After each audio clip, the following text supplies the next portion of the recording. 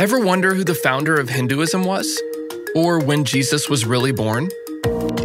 In each episode of this weekly series, Patheos will answer a common question from across the spectrum of major religions.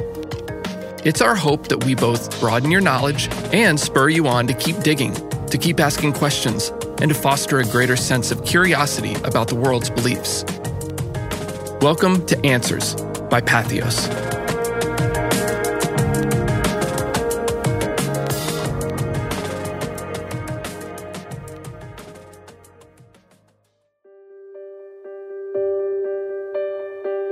What is the Book of Mormon? The Book of Mormon is one of 4 scriptural texts utilized by members of The Church of Jesus Christ of Latter-day Saints.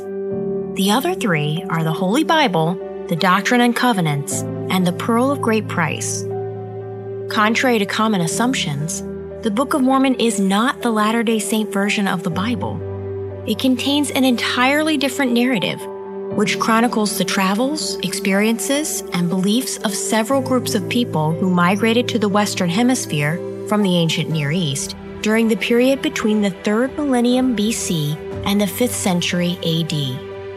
An ancient prophet named Mormon is said to have abridged more than 1,000 years of religious records, creating a stack of engraved metal plates, which Joseph Smith would later unearth near his home in Upper State New York. Through the inspiration of God, Joseph translated the record, publishing it in 1830, and naming it after the ancient record's abridger. Among other things, the Book of Mormon describes an appearance of the resurrected Jesus to a people dwelling in the Americas not long after his resurrection. He is said to have established his church among them and called and ordained 12 apostles, as in the Bible, taught the people his gospel, and then ascended again into heaven. Because of this central narrative, the official title of the book is the Book of Mormon, another testament of Jesus Christ. Latter-day Saint Christians are often referred to as Mormons because of their use of the additional book of ancient scripture, though they prefer their church to be called the Church of Jesus Christ of Latter-day Saints because they see it as Christ's church, not Mormons.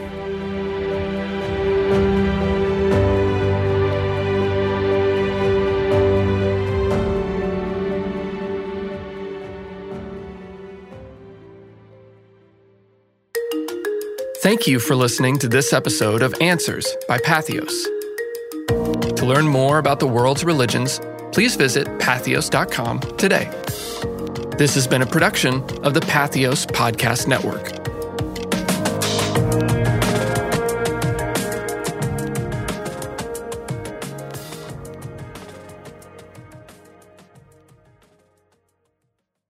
If you're enjoying this series, consider checking out one of our other podcast offerings from Patheos, like Why I Stay. I want to know more about how there's nowhere else to appeal. You know, the best pastors and preachers have failed you. Mm-hmm. Where'd you go? How are you where you are now, where you're still talking about Jesus? Well, I had to run, and I ran from the idea of God and altogether. And, there's a mixture of hurt, pain, and then also like, well, shoot, if there's no God, then there's no rules. So I'm going to do what I want to do. And that type of wild Mustang lifestyle is always, it just comes with its own consequences. In each episode, creator and host John Osborne interviews a known voice from the American evangelical landscape about why they've decided to stay Christian despite the judgment and betrayal they've experienced along the way. Guests include hip-hop artist Lecrae, Pastor Brian Zond, musician Jennifer Knapp, and many more. You can find Why I Stay and our entire podcast catalog on patheos.com or on your favorite podcast app. Check the show notes for helpful links and more information.